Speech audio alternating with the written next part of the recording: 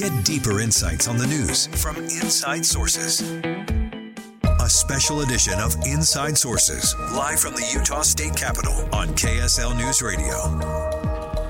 We are live from the state capitol. We're actually in the committee hearing room, which I think is appropriate because we can talk about things that matter to the folks here in the state of Utah. And KSL News Radio will be broadcasting from the Capitol all day today into the evening with Jeff Kaplan, and then KSL at night as we come down the home stretch on the legislative session here for 2024.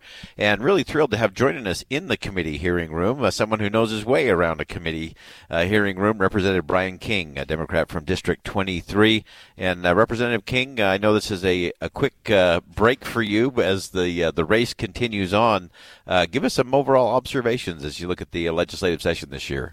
Well, first, thanks, Boyd, for having me. It's good to be with you. It's been a fascinating session. I think that we've seen some of the polarization that you see politically on a national level filter down to the state. This is my 16th session, and they are all difficult in some ways when you're serving in the super minority, which we are. I am as a Democrat. But, boy, I'll tell you, I've never seen it be quite so easy for bills run by Democrats to be killed simply because they're Democrats than I have this session. That doesn't always happen that way. Yeah. But you always, in a super minority position, have to deal with the reality that you don't get the benefit of the doubt if there is doubt. And that's even more true this session. Yeah. In fact, I wanted to ask you just kind of on that political side of things, the fact that the filing deadline was so much earlier before the session began kind of marked some territory, I think, in terms of some of the political battles, and I think maybe have contributed to some of that polarization. Yeah, I think that's true. I myself, of course, am running for governor, and so I've tried to actually consciously not speak about things in a different way than I did my first 15th session. I think I've done pretty well on that, actually. But listen, people, it's hard to avoid thinking about and sort of aiming in that direction at times for people, both taking shots at individuals who are running for other offices and, again, retreating to your corners politically. Yeah, we have to get past all of that. We do. Getting back to those things of integrity and civility and getting to good policy based on those principles is so important. Totally. And we do a better job of it here in Utah than we do in Congress. Because we know each other. I have some of my best friends in the legislature are Republicans and vice versa. I think they would say the same thing about me. And so we can't do anything as Democrats without having Republican support. Yeah. And so I work very hard to have good relationships with folks across the aisle. Yeah, and you have to do that because when you function that way, you have to have relationships, not just transactions. Exactly. And I think that's such a big deal. Exactly. You have been such a proponent in terms of water and the environment. I know we have one bill in particular, House Bill 472 on the water revisions. Give us just a description of that and kind of what you're anticipating down the home stretch here. A little context, I think, is important. I went to our bill drafter who deals with water, who is Patricia Owen, and she is really, really good. And I went to the state Great Salt Lake Commissioner Brian Steed and to others and said, look, we got to get more water to the lake. I'm inclined to want to light my hair on fire and stand on the rooftop and yell about it. And they said, you could do that if you want, but probably not. And that may be politically advantageous for you, Brian, but a better thing to do would be to run a bill that does something that we would really like to see done, which is develop a centralized water database that can be used as a resource for all of us. That's not going to get the water to the Great Salt Lake immediately, but it forms a part of a foundation that allows us to do that more quickly in the future. I said, if you think that's the best policy, I'm happy to do it.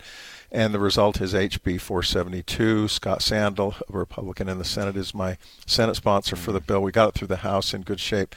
It's sitting over in the Senate. We'll see if it gets through today. But I'll tell you, we've got whether it is having good bills run that form a foundation for putting water in the lake eventually, because we have coordinated effort between water districts and agricultural interests and different shareholders and different stakeholders in that issue, which is what this bill is, or whether it is something more dramatic. We have got to fix the Great Salt Lake. It's got to get healthier for us, and if it isn't, none of us living along the Wasatch Front are going to want to stay here. Yeah, no question about it. And it is so important just to get all of that data into a central place so we can make the better decisions. Exactly. Get the things done. And that is critical because right now we have very, very We have dozens, maybe even hundreds of different water sources and users and shareholders, and there isn't a centralized water database that'll allow us to make the best decisions. This bill will help us with that. It's so important. And this is, again, one of those where you see bipartisan support coming together so we can get good information, so we can make good policy decisions and get the right result, especially when it comes to the Great Salt Lake. Yeah. Representative Brian King, Democrat, District 23, a great leader here on Utah's Capitol Hill, fostering a lot of those important conversations. Brian, as always, we appreciate you having you on the show. Thanks for joining us today. Thanks very much, Boyd. All right, and good luck. You've got just a little over 10 hours to go. And We'll make it. We'll make it. Thank you. The race is on Representative Brian King, and I love the fact that he focuses on this whole idea of making sure we have the right relationships. You can't just be transactional if you're going to get to good governance and good governing. And as Representative King pointed out, we do it better in Utah by far than they do in our nation's capital, and we can even do better here. And even though there is a super majority and a super minority for the Democrats in the state, it still relies on relationships, getting back together, having real principled policy discussions that can lead us to results that can do a couple of things. Once you can check the result, you can hold people accountable. When you actually get to the results, you can look at what changes do we need to make, and how do we do that. But otherwise, we just end up with a lot of political chatter, and that political chatter keeps us a very safe distance from having the conversations that will produce the results I think everybody wants, regardless of political party. All right, we'll step aside for some bottom of the hour news. We will continue to broadcast live here from Utah State Capitol. Coming up at 3 o'clock, Jeff Kaplan's going to pick up the baton and take you through the afternoon and drive time from the Capitol on the last day of the legislative session. KSL News Radio will be here into the evening with KSL at night as we watch the final day of the legislative session tick away, and we'll see what gets done, what gets put off, and what comes next. We'll be right back.